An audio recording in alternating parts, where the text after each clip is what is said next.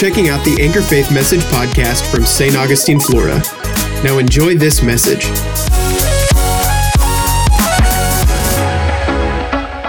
Well, if you have your Bibles, turn over to Ephesians chapter 1. Will you believe with me today that I'm going to preach in such a way that I don't blow the stitches out of my mouth? Can you do that?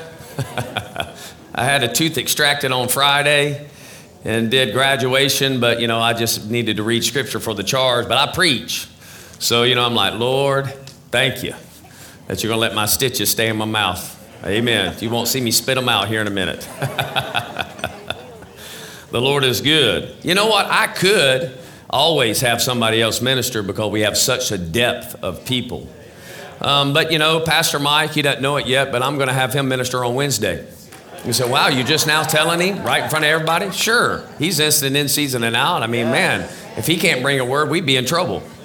But at the end of the day, I'm listening because I was like, Lord, who needs to speak? I as a pastor have this privilege, really, I'm just kind of in awe that I have so many individuals that we could call up in a moment's notice that are well equipped to minister the word of God. Amen. And I'm just so thankful for that. It's not like, okay, I got one person, my associate, they have to always do that. Right? I don't have that issue. Amen. Praise the Lord. Everybody doing good? All right. So with that being said, Pastor Mike, thank you. All right. Ephesians chapter 1. Today I want to talk to you about some things, to help us keep ourselves straight. We've said this in years past, God is the author of words. So he has the right to define them. There's a lot of redefining going on in our planet right now. Right? There's a lot of redefining of terms.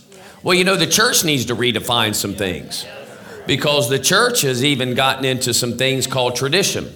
Jesus addressed this with a religious group of people when he walked on the planet. It's found in Matthew chapter 15, verse 3, when he said, why do you transgress the commandment of God for the sake of your traditions? You're going to need to change your thinking. You're going to have to change your definition, your way of living me. Are you hearing me? His whole Sermon on the Mount was a disruption. You've heard the ancients say, which is his father through the prophets, thou shalt not. But I say unto you, which means Jesus said, I'm giving you a right interpretation of this thing because y'all have made it a surface issue. And I'm telling you, it's always was about a heart. That even if on the surface you were able to accomplish something, your heart has condemned you, has put you in a bad spot, right? And so he addresses this situation, this issue that takes place. And so, we ourselves have to make sure that we get rid of all religious traditions. Because, if we don't watch out, the Bible can become a religious book, right? We have a thing called a freedom of what? Religion. But yet the Bible is actually not even a religious book. Right. It's about a king, his kingdom, and his royal offspring. The Bible is actually a historical document of a nation, of its ups and downs, of God's desire to place humanity within his kingdom where he rules and reigns and we reign with him. The cool thing about God's kingdom, it's not a kingdom of servants, although we serve. It's a kingdom of kings. The Bible says he's the king of kings. Who are those kings? We are. You are. He's the Lord of lords. Who are those lords? We are. You are. Which means you're not the one who's supreme in authority. He is. But you have the supreme authority of how to live your life.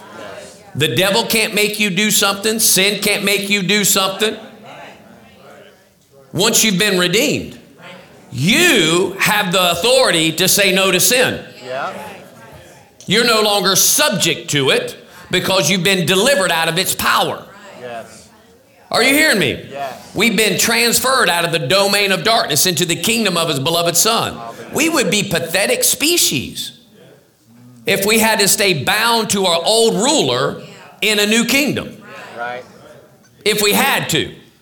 But we don't. Because whom the Son has set is indeed. Say, I'm free. I'm free. Say, I'm free. I'm free. Now, deliverance and freedom are two different things.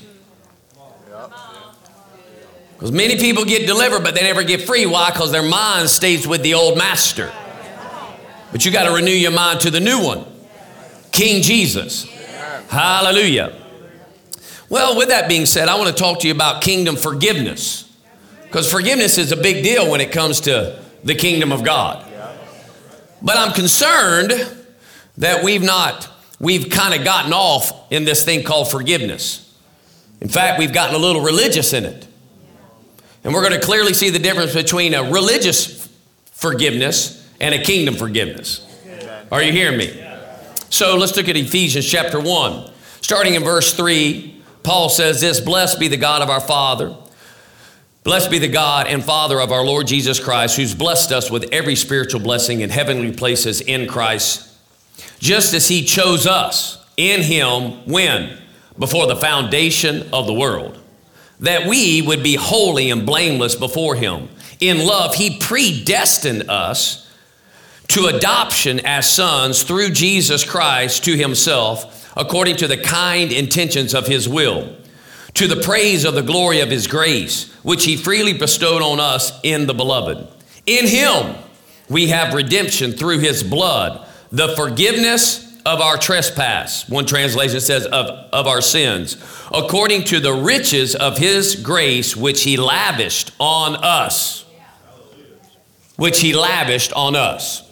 Now, I want to take a moment here. I don't want to go too far in depth because I got quite a few scriptures this morning, which is not unusual for us.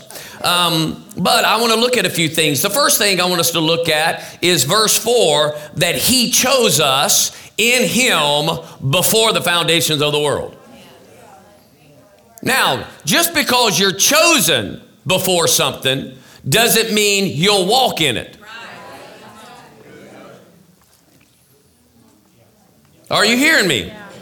I'll give you another scripture that helps support this.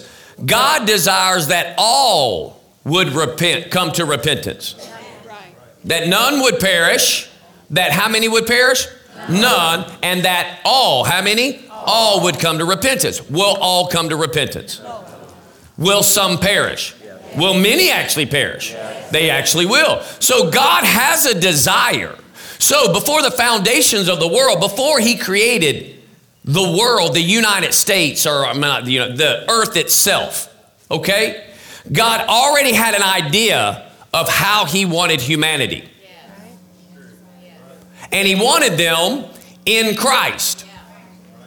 He wanted them in a king's anointing. Because Christ means the king who will come and establish his kingdom and there'll be no end. Christ is the anointed one and his anointed. And that's what you do with kings. You anoint them. And Jesus was anointed. Remember, he was anointed when he came out of the Jordan River. The Holy Spirit came upon him. Later on in Luke chapter 4, verse 18, it says, and look, he said, "The Spirit of the Lord has come upon me, for he has anointed me." Acts chapter 10, 38 says, look how Jesus of Nazareth ran around doing good and healing all who are oppressed of the devil, whom the Father had anointed. Look how God anointed Jesus. So Jesus had an anointing. It's a king's anointing. And if he has that anointing, we have that anointing. Yes. Are you hearing me? So he always saw that us as those created in his likeness would reign. That's why in Genesis 1, before sin ever enters the earth, God said, "Let us make man in our image according to our likeness," Genesis 1:26, "and let them rule, have dominion over the fish of the sea, the birds of the sky, over all the cattle, over every creeping thing that creeps on the earth, over all the earth." Both male and female were to have dominion or rulership. In essence, Jesus is king. We are his kings underneath. And we serve in his earth to cause heaven, it to look like heaven on earth. Are you hearing me? This was always God's design. So he chose us in him, in the likeness of God, before the foundations of the world. But Adam sinned.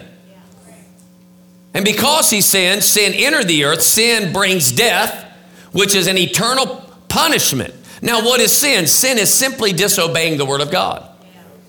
Because it's through Adam's transgression or Adam's sin. What was his sin? He ate the fruit God said, "Do not eat." Are you hearing what I'm saying? So when he ate that fruit, God had to institute an amendment to his word. Because his word is in effect. If you eat the fruit, you what? Die. And is humanity still in a dead state today? A majority of them. So the only way they can come back to life is he had to send his own son.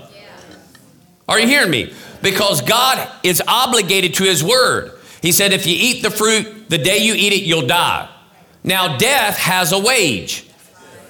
Because sin has a wage. Death is the wage of sin. So God has to pay for that. And only God could pay for it. Now, in order to pay for it, he can't use silver and gold. Because silver and gold cannot pay for your eternal security. Are you hearing what I'm saying?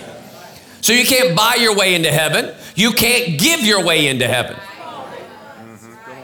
You can't do more good according to your estimation than bad and it work for God. God's not impressed with your giving. He's not impressed with your social work. He's not impressed with you feeding the poor. Right. If you're feeding the poor only to get his attention. Right. That's good. Are you hearing me? Because I know there was a guy who took care of the poor and God heard it. But yet he did more than just take care of the poor. He was seeking the Lord. And the Lord sent a message so that he could become born again. Are you hearing me? So in order for us to get back into the family, we must be born of the family that we were out of. And it's the blood of Jesus. He says we were redeemed with the precious blood of Jesus. Not with a perishable type of currency like silver and gold, but with the what? Precious blood of Jesus. By all rights, Jesus' death on the cross and his blood that he shed was a financial transaction so that you could come back into the family. He paid your debt. And all of humanity is in debt to God. For the wages of sin is death, and all have sinned and fallen short of the glory, so they all need the blood. I said they all need the blood. Blood is what causes forgiveness to manifest. Are you hearing me? Because he goes on to say this, that we were redeemed through his blood. Now understand, when he says in verse 5, he predestined, all that means is that God has predestined a path for humans to be able, of their own free will, to get on. There's a lot of false doctrine out there called predestination. Meaning, there are people who are already predestined to be in, and there are those aren't. That's not true. Just because God knows who's getting in, doesn't mean it's still not their will to get in. Right. That's right.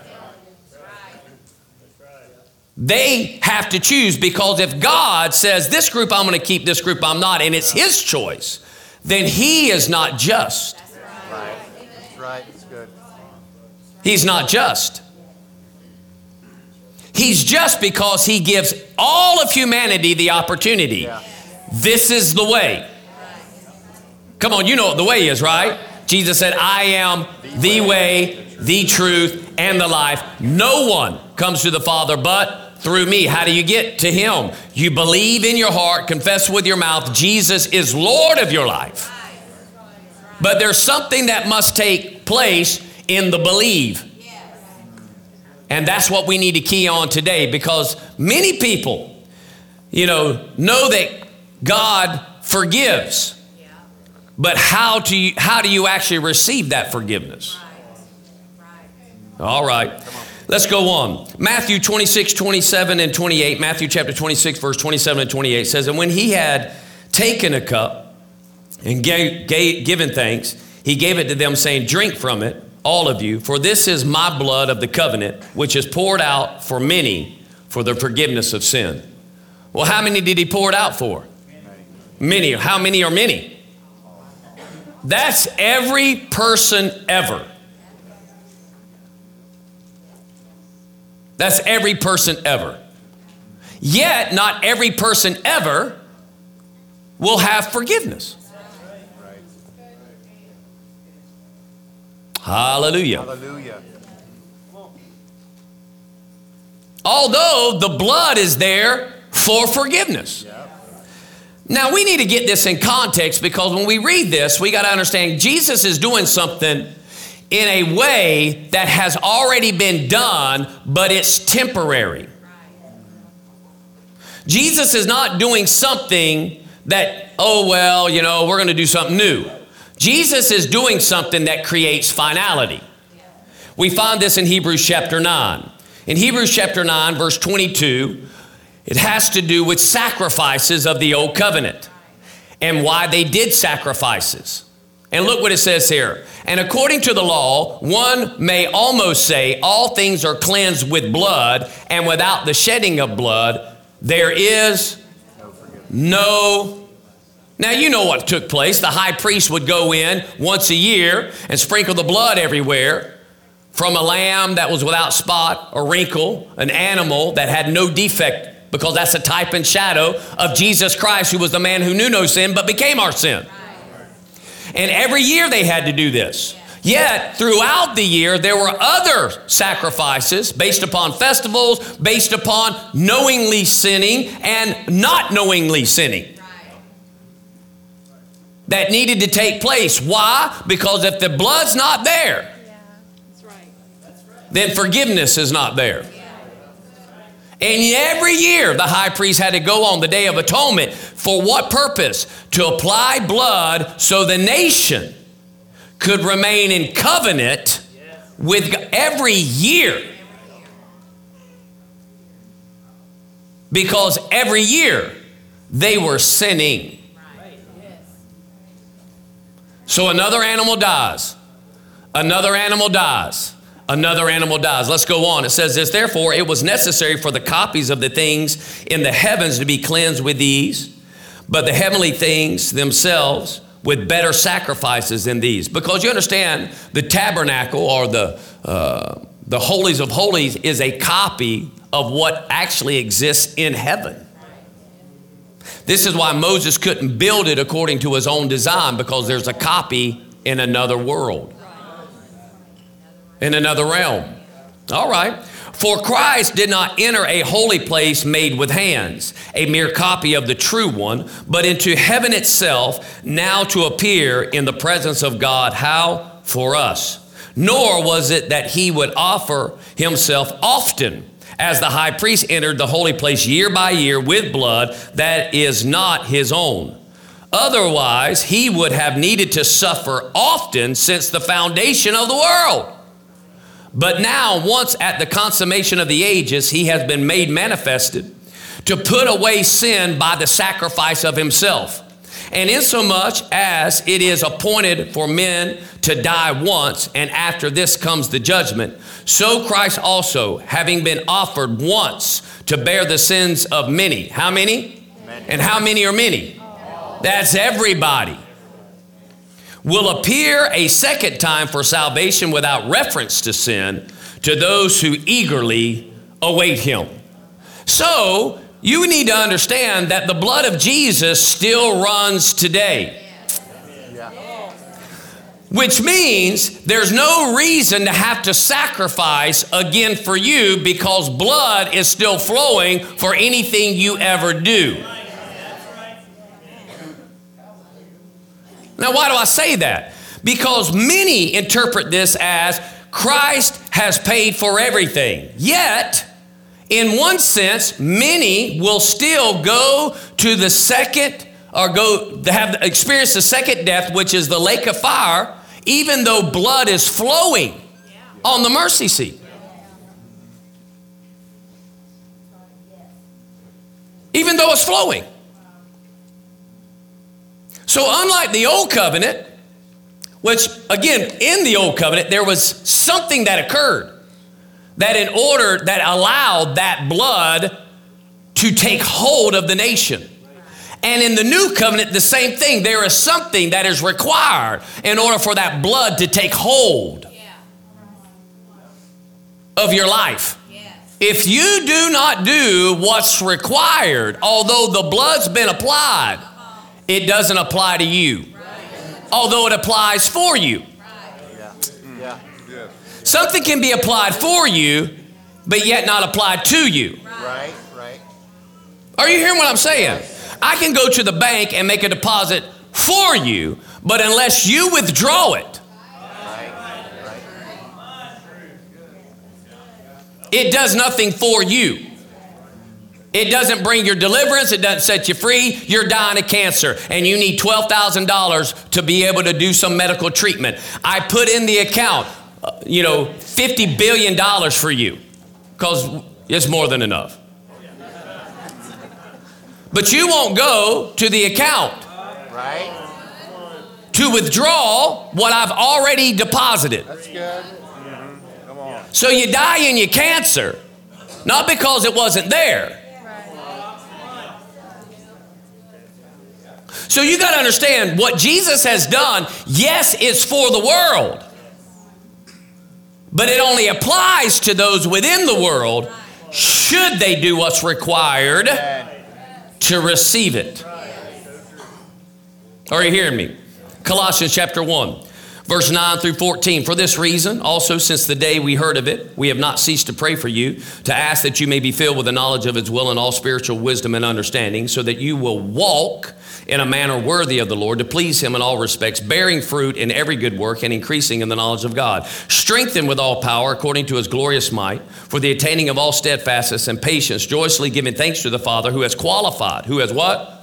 Qualified us to share in the inheritance of the saints of life. For He rescued us from the domain of darkness and transferred us into the kingdom of His beloved Son, in whom we have redemption, the forgiveness of sin. So verse 12 tells us we're qualified.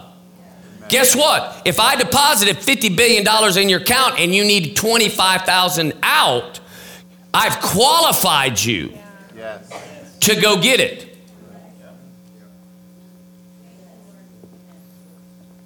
Are you hearing me? Yes. But if you don't go get it,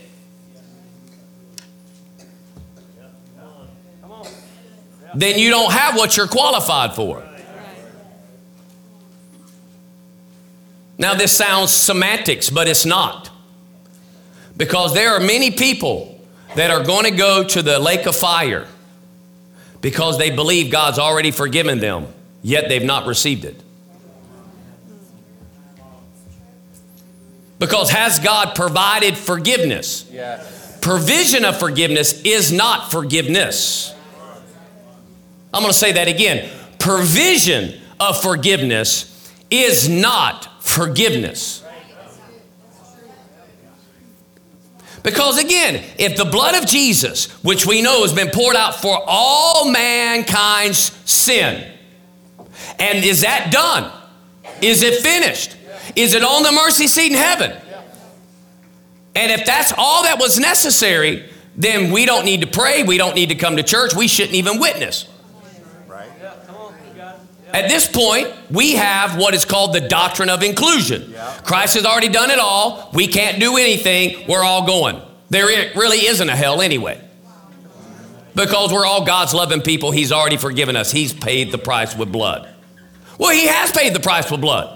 But there are still plenty of people that are living according to the devil and are children of the devil and are not getting in to the kingdom of heaven, the kingdom of God. They are not going to have eternal life with Christ. They will be cast into the lake of fire, which is the second death. They will be at the great white throne judgment, knowing that the account was paid in full. But they did not do what was required to receive. Didn't do it. Amen. So we don't want to create a false reality to the world in trying to be simple. I just want you to know God's already forgiven you. God has already provided forgiveness for you. So this is not an issue about what you've done. Right. But if you want it, this is what you must do. That's how we should say this. Instead of saying, God's already forgiven you. Oh, He's already forgiven me? Yeah. It's like you've never done it. Wow, this is awesome. Well, why would you have to do anything different then? Jesus has provided forgiveness for everything you've done. He's done that. But if you'll do this, you can receive that forgiveness. And it'd be as if it never happened. Do you understand? Blood is running on the mercy seat, but God's still taking notes of your life. He's still taking notes. And He's taking notes for the believer and the unbeliever. for the saved and the lost. He has taken notes. I like to say it this way. God is the greatest micromanager. There's nothing you're doing that he's not recording. Why? Because he loves to reward. Now, the only problem is a reward can be bad. You can get a bad reward. You can be rewarded for bad things, which is death, separation, or, things that don't make it to his realm. Because the Bible says for us that are born again, when we go before the judgment seat of Christ, because again, thrones are in kingdoms, not religion. We need to leave fantasy land of Jesus and religion and know that Jesus is the soon coming king. Are you hearing me? He came as a king who died for the rest of the kings, for the nation, for the kingdom. And those who will call on his name can come back into his kingdom, have all the liberties that come with his kingdom when they do what's necessary to receive the forgiveness that has been laid out. And when he does, he'll say, now I'm going to judge you according to this new life in me. How well did you follow me? That's what my reward's on. That's why I said when you get before him, it could be wood, hay, and stubble. Meaning you did something on the earth that somebody recognized, and it was really only for them. It wasn't for Jesus. They gave you honor, rewards, accolades. They clapped for you, standing ovation, but your heart was to do it so they would recognize you. Right. When you stand before the Lord and said, yeah, I saw that moment. It was a selfish ambition. I get that. And you got that reward. There's nothing here. Right. But now when you do it for him, man can applaud you, give you rewards, give you great honor, but it can also then translate up into his realm and says, man, not only did you get that, benefit, dinner where everybody, was talking all awesome and it was amazing, but the whole while you were just serving me, so I got some treasures I'm going to hand out as well. Amen. But then there's the great white throne. And all these individuals, it's not because forgiveness is not available. It's because they failed to do what the Bible says causes forgiveness to take place. Are you hearing me? Because I hear people all the time, well, you just need to forgive them. Well, what does that even mean then? Because has God not forgiven us? I mean, what did he say on the cross? Forgive them, Father, for they know not what they do. Well, does that mean everybody's forgiven now? There's no responsibility on our end?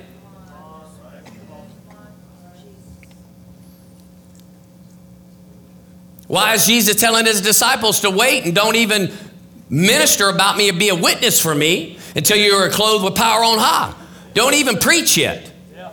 Why does he say it's through the foolishness of preaching that people get born again if the blood that's forgiven everybody of their sin is already on the mercy seat? What's the reason?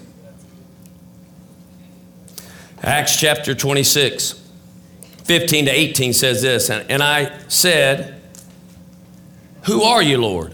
And the Lord said, I am Jesus whom you are persecuting. Now this is the encounter of Saul of Tarsus with Jesus on the road to Damascus.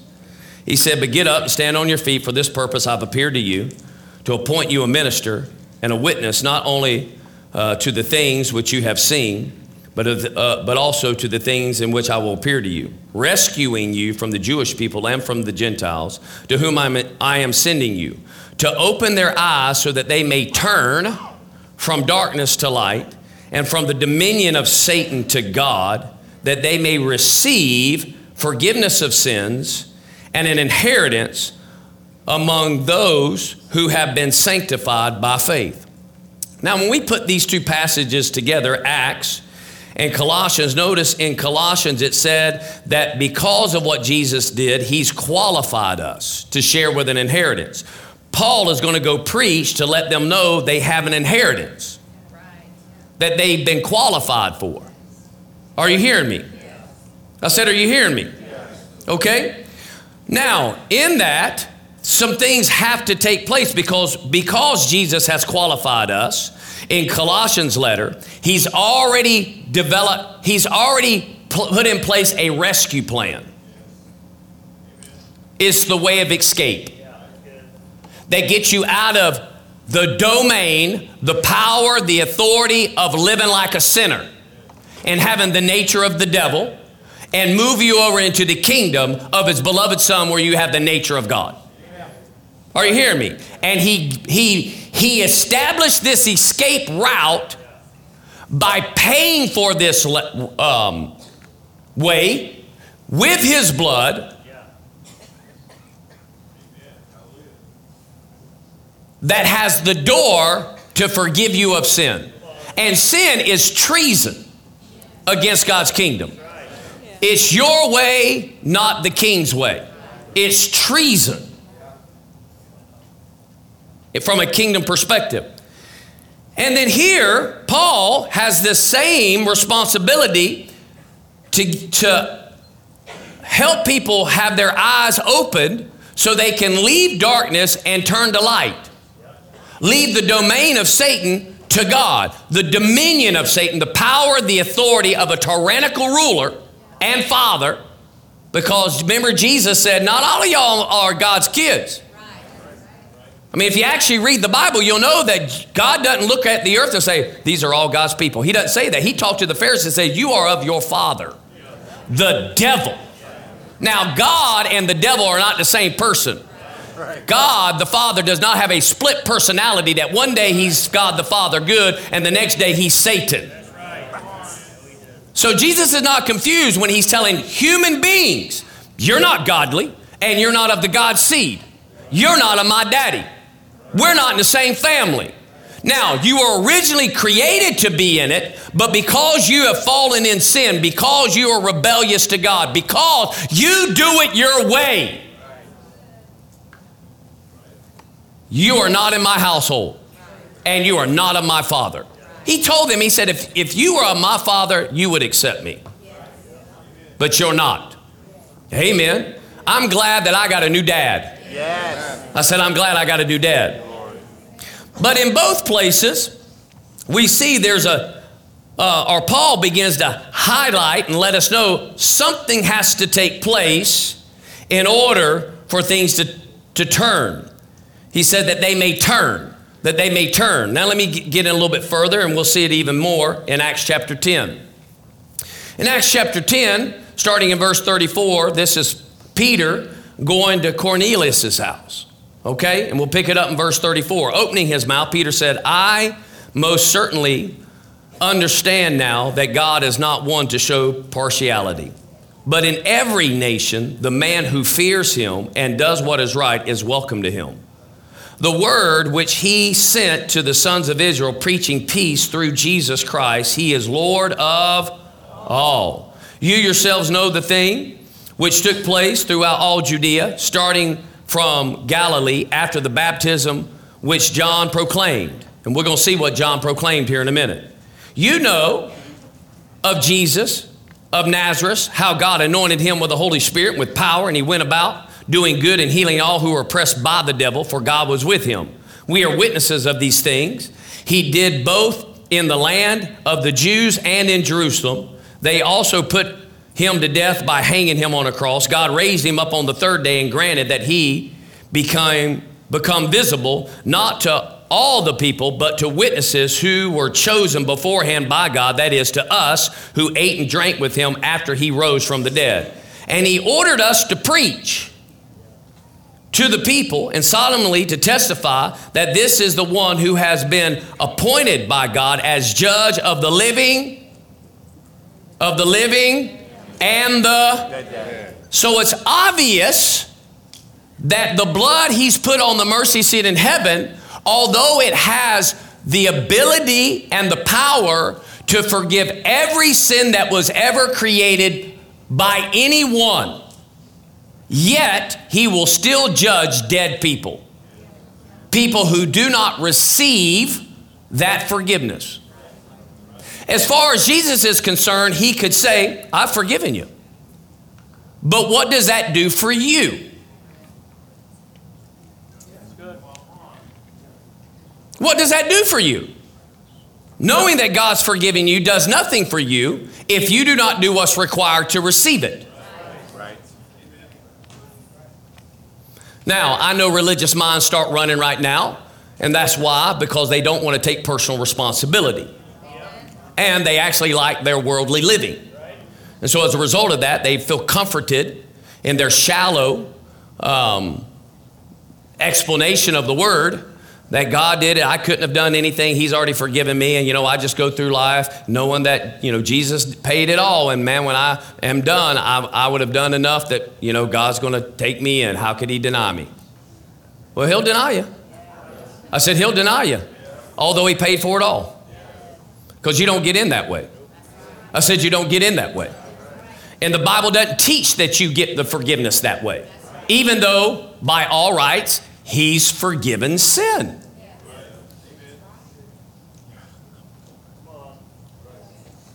All right, we're going to touch on some things here in a minute. Verse 43.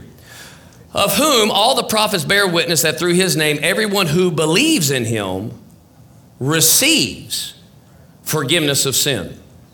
Everyone who what? Believes. What? Believes. Now, I would love for this word belief to just mean believe. In fact, that's what a lot of the religious churches want you to believe.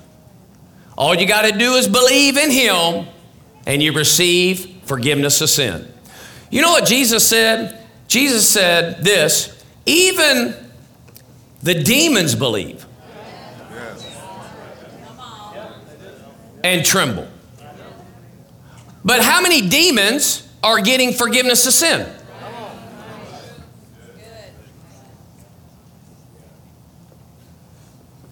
So this can't be this, I believe Jesus came. I believe Jesus is a godly person. That doesn't give you forgiveness of sin. In fact, you're not forgiven of your sin at all, even though there's provision for all your sins to be forgiven. Well, I believe Jesus is the Son of God. Whoopee. Big deal. The devils know he is the Son of God. In fact, they ran and said, have you come to torment us before our time? We know who you are. We know who you are. Amen. Well, I believe Jesus is the Son of God. Big deal. That doesn't give you forgiveness of sin.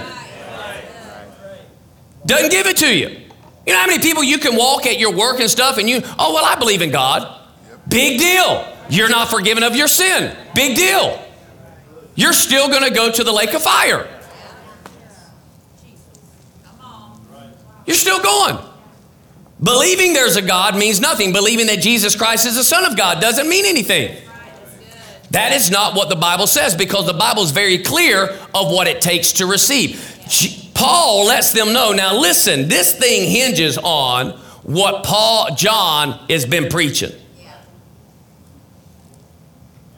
Now, how did John preach? Turn over to Mark chapter 1, verse 4. John the Baptist appeared in the wilderness preaching a baptism of what? Repentance for the forgiveness of sin.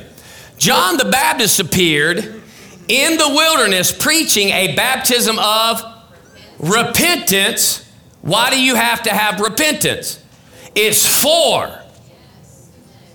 Without repentance, there is no application to be able to receive what Jesus has already forgiven you. What he's already provided. Doesn't matter. He's already provided it. Doesn't matter. If you don't qualify through repentance. Now, repentance is not a religious word. Repentance means to change your thinking. It literally means side with my party. Y'all doing all right? Yeah. Look at this, Matthew 1, chapter 3, verses 1 and 2. John the Baptist, now in the days of John the Baptist, came preaching in the wilderness of Judea, saying, repent, for the kingdom of heaven is at hand. That's how he said it. Mark lets us know it was a message of the baptism of repentance, and that's what he in the Matthew gospel, he just led with repent. Change your thinking. Side with God's party. Yeah, that's right. When I mean party, it's not like come have a party. Right. It has implications of political or governmental party. Right. Meaning you've been in a domain or a rulership that has kept you cut off from God and had you rebellious from God. But if you'll change the way you live, the way you think, the way you respond, the way you act, the way you lord it yourself and submit to His lordship. You got to change your thinking and come over to the kingdom. You got to submit your will to His will. It is no longer, you got to quit thinking, I got this, I can do this. You got to change that thinking. You can't do it without Him. And you got to submit to Him. And then when you submit to Him, you can do whatever He says. Luke chapter 24, verses 46 to 47. And He said to them, this is written that the Christ would suffer and rise again from the dead on the third day, and that repentance for the forgiveness of sin would be proclaimed in His name to all the nations, beginning from Jerusalem. How in the world do we receive the forgiveness of sin? We must repent. Did Jesus Himself not preach this? In Matthew 4:17, from that time Jesus began to preach and say, repent, for the kingdom of heaven is at hand. You can't live like this and expect that you've been forgiven. Okay. This lifestyle is not tolerated in my domain. So you have to change that entirely. Give it up. Abandon it. You have to denounce it. And turn to my way and my way alone. And when you do that, from your innermost being, you'll receive forgiveness. The blood can be applied. You cannot hang out over in the domain of darkness. Pull the blood of Jesus over on you here. Wow. Still live this way and expect when you die, wake up here. I'm going to pull it over here. God forgave me. He's already done. I couldn't do nothing. I'm still going to drink on the weekend, still going to smoke on the weekend, still going to whore on the weekend. Still going to backbite, still going to gossip. Well, that nature, that's all that nature can do. And you can't pull His blood over into this realm and think you got something when you don't have it until you repent. You be like, this man's got to die. This man has to die. I can't live. This is horror. The condition I am is filthy rags. He should throw me into, but I will give all of my allegiance and my will and my following and my conduct and my behavior. I'll yield and submit. I'll do it, Lord. I believe it. I believe that your blood has the power to change everything about me, and I'm ready, willing. I repent. I don't want it no more. The Lord said, well, come on in, son. Then our spirit man becomes new. The old is pressed out of our body.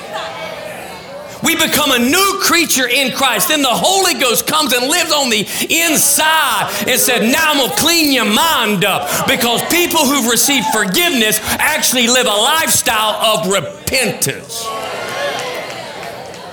This is why John the Baptist rightly judged the Pharisees when he said, who do you think you are, escaping the wrath of God? You brought of vipers.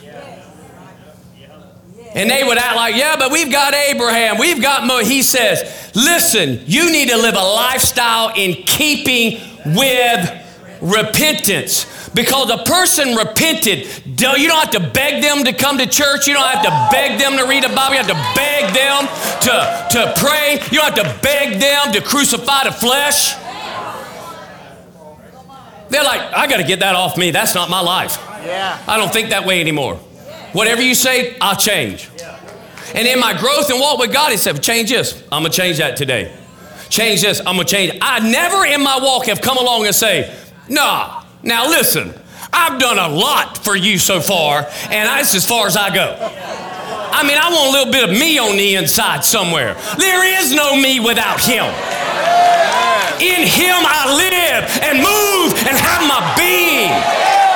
His words have life.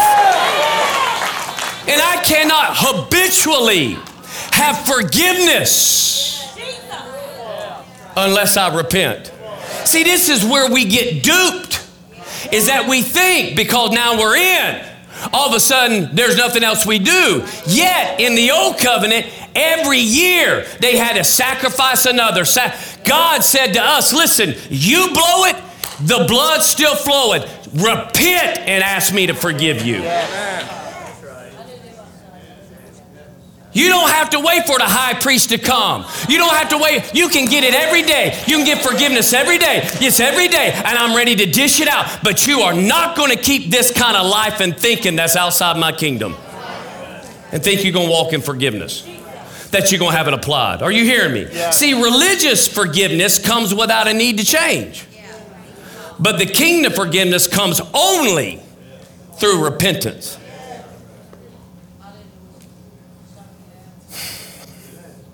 You know what? Some churches are so stupid. They think, I'm talking, before certain things, that, if you weren't wearing a suit, like holiness is in a suit. I wear a suit because I like it. But it's gotten just as crazy thinking that you can't wear a suit anymore and identify with people. Because most are so laid back, wearing their pajamas. Have no thought about being in front of a king. Right. And a lot of times their outward display is really displaying their inward heart of this little casual relationship with God. Right. Wow. Living in the world and saying, oh, but he's forgiven me. Well, is it applied? Is it to your account? Because without repentance, you don't have it. See, God has already forgiven you. But it's clear to say God has provided forgiveness for you. Receive it by repenting. Matthew 18. Y'all doing all right? Yes. Okay, 21 to 22. Look at this. Then Peter came and said to him, Lord, how often shall my brother sin against me and I forgive him? Up to 7 times?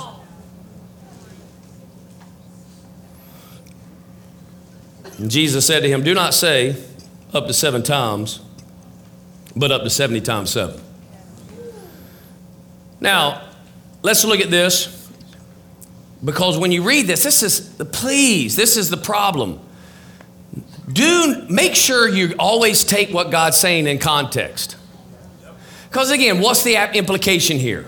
If we just read this scripture, then we take the one side that doesn't allow forgiveness to be applied.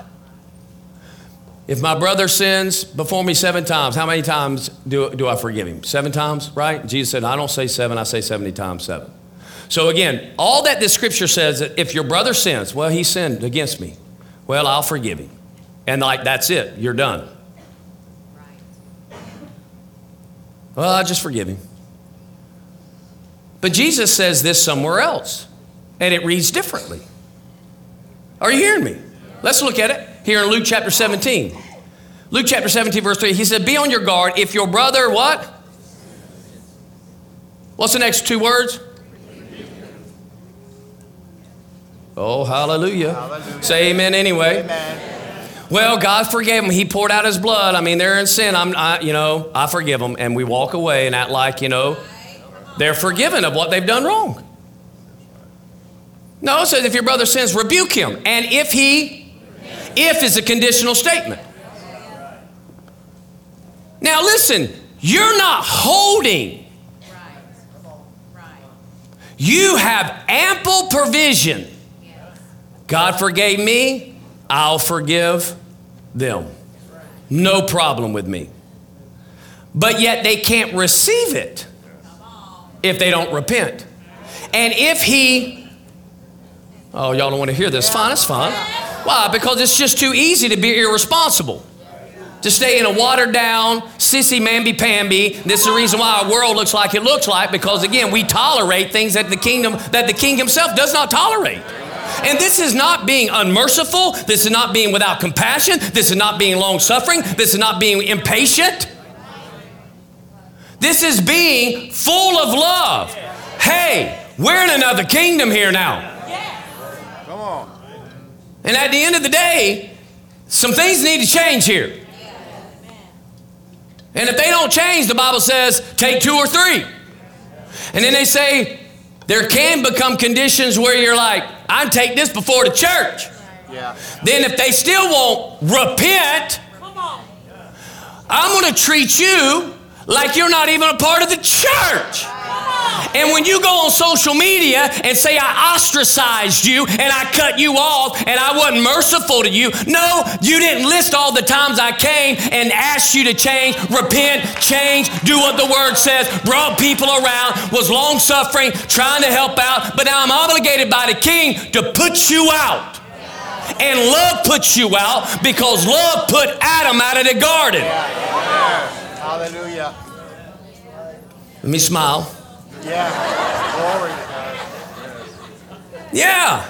I mean, the church has got to get a fear of the Lord again, this reverential awe that I want to live like God wants me to live. I want to do what God wants me to do. Oh, get dirty stuff off me. Oh my gosh, get that off me. I don't want to live that way. I don't want to think that way. I don't behave that way. That's disgusting.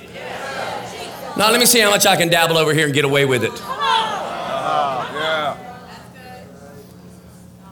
And people sit thinking, well, I'm good with God. You ain't good with God if you're not repentant. And even if you're born again, you're not good with God. What you're doing is setting yourself up to go to the judgment seat and have absolutely no reward. Because you won't live a consistent life with the character of the Holy One that's on the inside of you because you failed.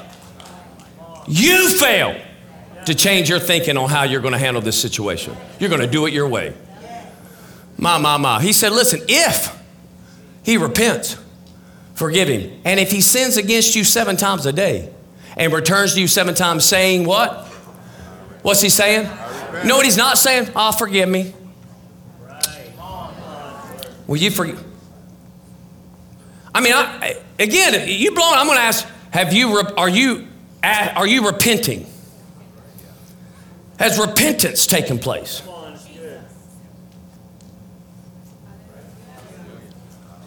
I mean, these kind of truths get me very concerned as a pastor that maybe people aren't where they think they are. This is why it's very obvious that when James says, listen, you need to be a doer of the word, not a hearer only. Because a lot of people are hearing this word and they live in this word and they live in deceived lives, which means they're born again, deceived, thinking they're right with God and they ain't right with God because God cannot give them any reward because they're not pulling the blood from the mercy seat of God through repentance. You know, Father, you've been talking to me for the last month about dealing with my attitude towards this person at work. And honestly, I feel like I'm justified. I mean, I really just, the way they are, I'm so short with them. But you know what? I got to repent. I need to do it your way. Will you forgive me? I'm going to do it your way, even at the cost of what it looks like I'm caving.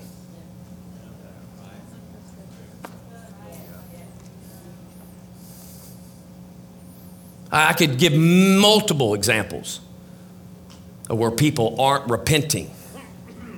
And repenting is a big deal to God. It's a big deal. It is entrance to the kingdom. Let's finish out Matthew 18. Jump back over there. Verse 23. Now he's going to give an example. He just said, hey, my brother sins against me, let's say up to 7 times. Should I forgive him? He said, I wouldn't say 7. I'd say 70 times 7. And then he qualifies. Now, the reason why you would, in essence, he's saying, you should always have a heart to forgive your brother when he repents. Although you are already in a posture of forgiveness, meaning I'm not offended with you that you've sinned against me. I'm not all upset. You're not going to put strings on me to be mad. I am already ready to forgive you. I just need you to repent. Well, now, brother, you need to forgive him. I've already forgiven him. I remember one particular person left the church not too great, years ago. 2 years later, give me a call and repents. And I told him, I said, I forgive you because I forgave you already. So for 2 years, you're walking under something that you didn't have to be under if you only would have repented because it was there the minute you blew it. Same thing with God. The forgiveness is there the minute you blew it. How many born again people are not coming to church? Because they're condemned with what they've done wrong. And the devil starts hounding them. There is no condemnation for those who are in Christ Jesus. But they begin to hound. And you know how you get rid of that? You repent. If you're truly repentant, you won't be beat up. Right. You'll be guilt-free. Yes. Even though you know forgiveness is there. How can we have walked in such a great salvation and not stay connected to this? And that like some failure along the way, there's only one failure along the way for the believer, that there is no forgiveness, that God himself will not forgive, and that's blasphemy of the Holy Ghost. That isn't for lost people. That is for born again people that qualify for that, and there's conditions that qualify you for that one. And by all rights, the Bible says you've openly trampled on the blood of Jesus as a result of blasphemy of the Holy Ghost. But the majority, I would say it's such a minute fraction that falls into the blasphemy of the Holy Ghost category. Most of it is just the believer's failure to know that the blood is on the mercy seat, and all I have to do is repent and be free from this guilt. How can you be carrying guilt if you know God's forgiven you? Right. If you know that he's removed your sin as far as the east is from the west, yet you do something wrong, you feel guilty, you don't come to church. You don't talk to people, won't look people in the eye anymore. You avoid them. Because we're like, well, God forgave me. I'm going to do it. Well, God forgave me. Well, you've not received it because you're still doing the same stuff you've been doing that makes you feel this way. And then you know it comes from the believer that even the lost use. Don't judge me. All right? But let me just give you a little biblical advice. Read it. Because the Bible actually gives saints the right to judge you. It's called judging your fruit. Now, I'm not judging your eternal destination. That I have no right. But I sure have the right to say, let me taste your fruit here. This is garbage. There's no love in that. There's no joy there. That fruit tastes so depressed. It was so bitter. You need to repent. You walk around here like Eeyore. Yeah, the Bible says the joy of the Lord's your Strength. And then you're mad at me because I'm like, where's your joy? Don't tell me. What's wrong with you? Repent.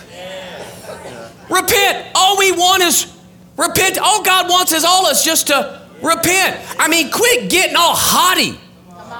Like nobody in the room has never blown it. We've all blown it. But I'm telling you, you aren't free unless you repent. All right, verse 23. Coming off. How many times do I forgive him? 7 times? No, I'd say 70 times 7. He says, for this reason. For this reason. What reason? 70 times 7, you forgive your brother. If he comes to you and repents. If he comes to you and repents, you're going to forgive. For this reason, the kingdom of heaven may be compared to a king who wanted to settle accounts with his slaves. And when he had begun to settle them, one who owed him 10,000 talents was brought to him. But since he did not have the means to repay it, the Lord commanded him to be sold along with his wife and children and all that he had, and repayment be made. You say, now wait a minute, Pastor Earl, this has to do with money. Don't you understand your sin has to do with financial currency? You were redeemed. Redeemed means bought with a price. The Bible says that. You were bought with a price. You were redeemed not with perishable things like silver and gold, but with the precious blood. So in essence, you're this guy. You had a debt that you had no ability to repay. Okay, just so we're clear. So the slave fell to the ground, prostrated himself before him, saying, have patience with me and I'll repay you everything. And the Lord of the slave felt compassion and released him and forgave him the debt. But, say but. Say but. But the slave went out and found one of his fellow slaves who owed him 100 denarii. Now he owed 10,000 talents. And this guy only owed 100 denarii. Okay? He seized him and began to choke him, saying, pay back what you owe. So his fellow slave fell to the ground, began to plead with him, saying, have patience with me and I'll repay you. But he was unwilling. He's unwilling. And he went and threw him in prison until he should pay back what he owed. So when his fellow slaves saw what happened, they were deeply grieved and came and reported to their Lord all that happened. Then, summoning him, his Lord said, you wicked slave, what did I do? What did I do? Well, did he forgive him or not? Y'all don't want to hear this. Did he forgive him or not? Yes. When that slave left the presence of the Lord the first time, did he owe him 10,000 talents anymore? No. When he stands before him the second time, does he owe him 10,000 talents? Nope. I forgave you all the debt because you pleaded with me. Should you not also have had mercy on your slave in the same way? And the Lord, moved with anger, handed him over to the torturers until he should repay all. Now, what does he owe him now?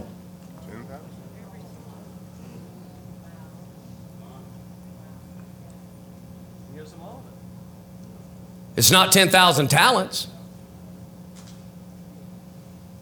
What does he owe him? He owed him the character of the Lord. He didn't respond like his Lord.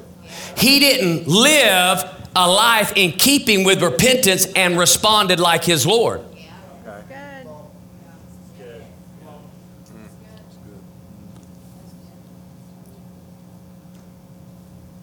Okay. Mark chapter 11, have faith in God. Speak to the mountain, cast into the sea, it's done. If you have the same faith of God, right? Okay. Same faith of God. Are you hearing me? If you have that, you can have the same faith of God. Verse 25. But if you got any issue with somebody, you need to go forgive them. Because if you don't forgive them, your Father in heaven. So the price of character is worth more than talents. Okay. Jesus, when he redeemed us from the curse of the law, brought us out of the domain of darkness, what did he deposit in you? His character, his ability, his nature.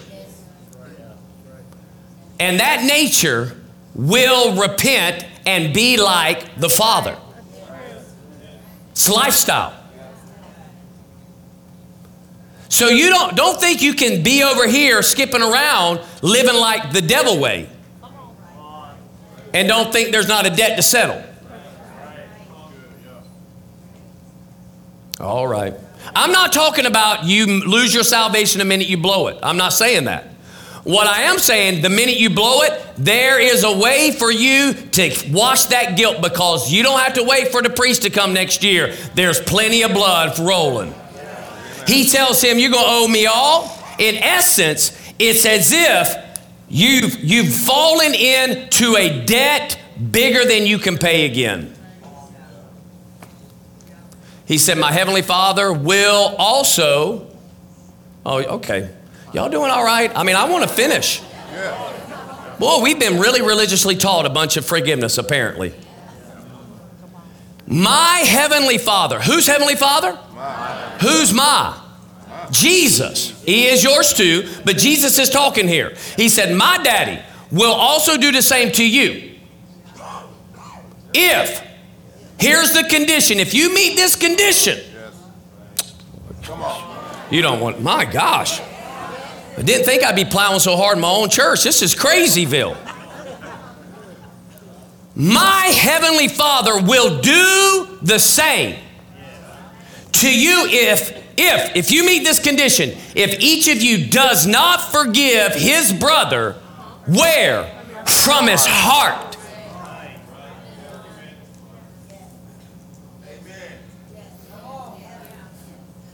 Well, God forgave me of my sin. I went up and repented, asked Jesus to come into my heart and save me. Yet you have aught with your brother. You know you have aught with your brother, and you think that entrance is inevitable.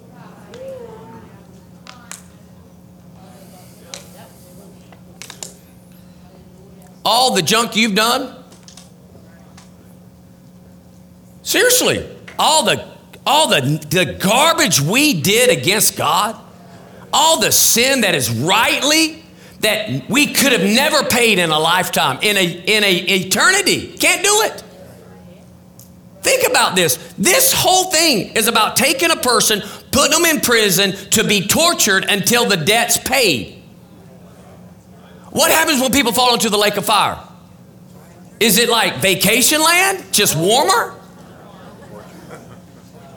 Are they not going to be in torment? When will they pay that debt? Never. It's never going to happen. And here's someone who was forgiven of what their wrongdoing was to the crown, but yet because they wouldn't forgive their own, not showing the nature.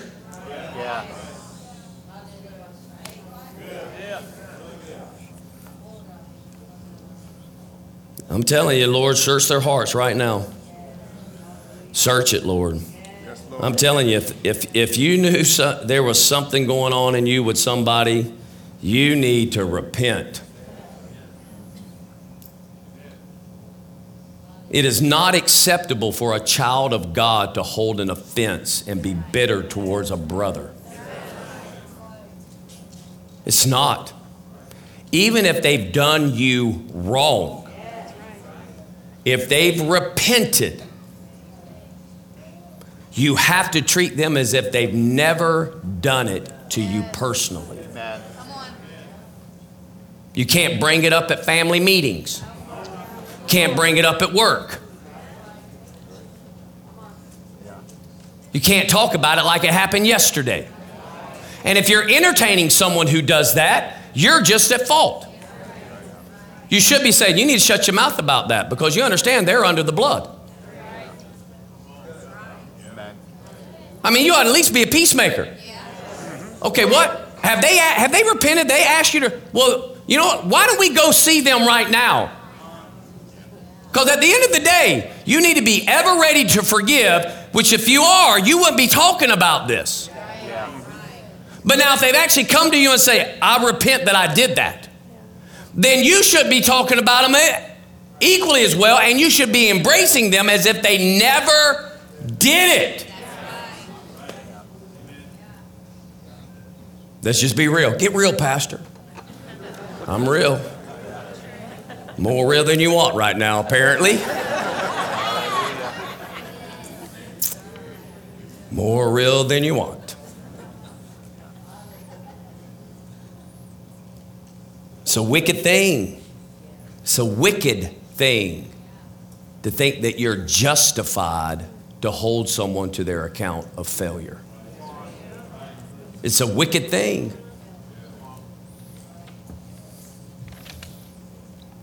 Whew. All right, let me finish this up. Praise the Lord. Well, we had some shouting earlier, so that was fun. Acts chapter 2, verse 38 to 41. This is the launching of the church age. Okay? Peter said to them, what did he say? Repent. And each of you be baptized in the name of Jesus Christ, for cannot get the forgiveness of sin if you do not repent. You cannot sit in church and have forgiveness. You cannot come with someone who has received forgiveness and you get some of their account.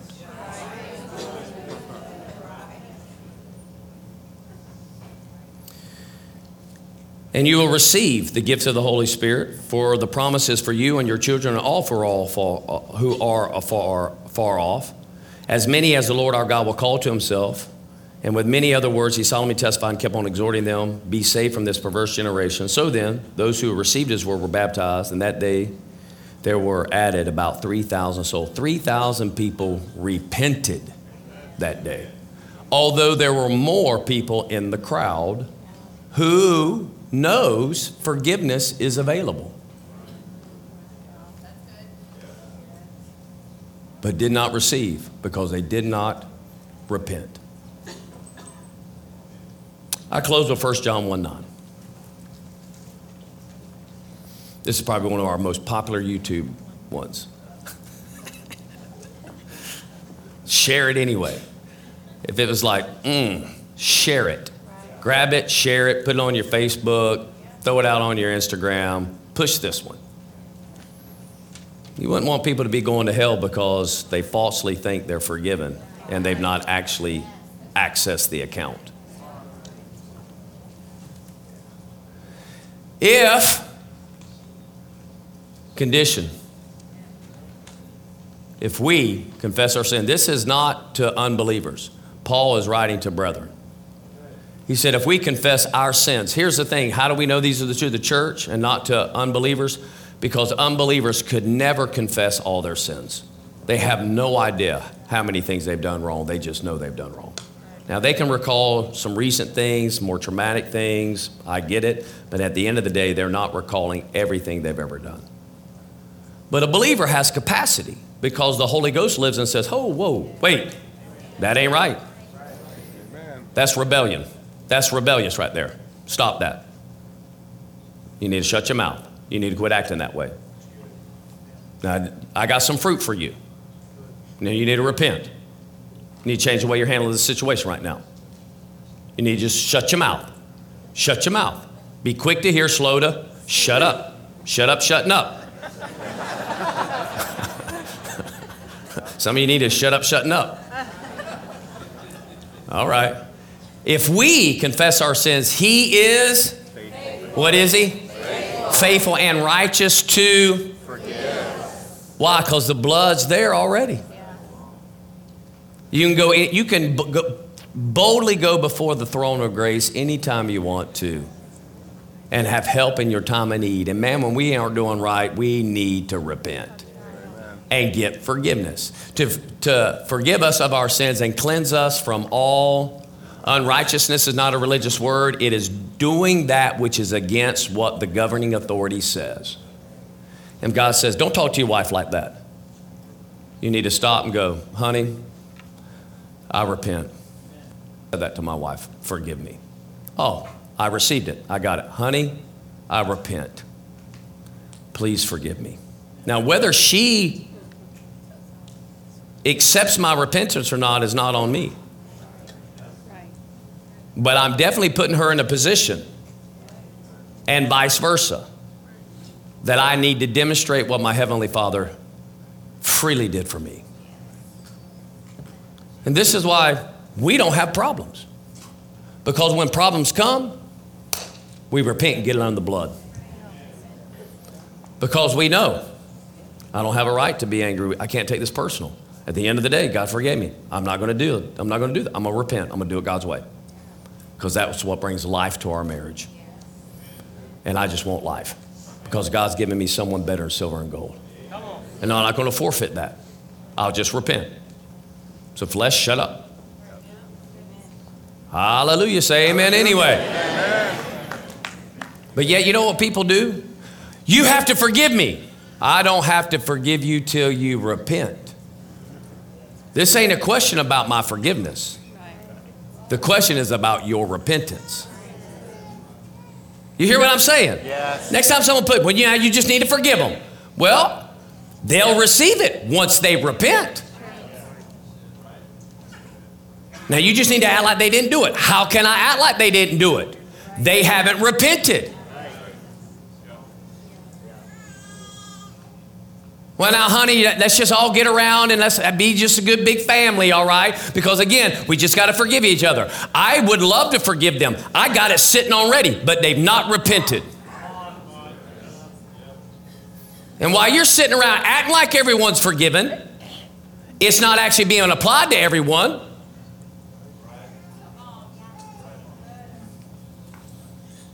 So there are many people at your work that you have an overflow of forgiveness, but they're not repenting. And it's not an issue with you. They don't own you. You're not tied to it. You're not holding in the context that you are mean to them. You still treat them with kindness and do exactly what God says. But sometimes God may say, don't even hang out with that one.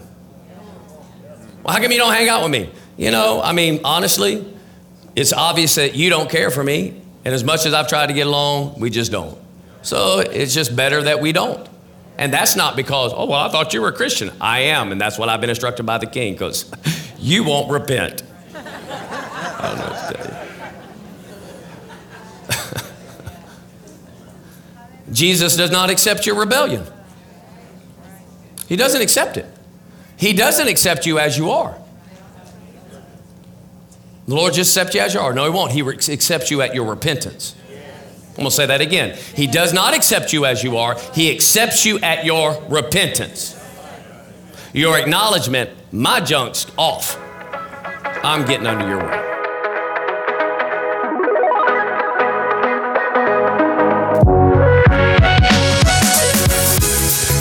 Thank you so much for listening to this message. If you want more, subscribe to our message podcast on iTunes, Google Play, Spotify, and SoundCloud.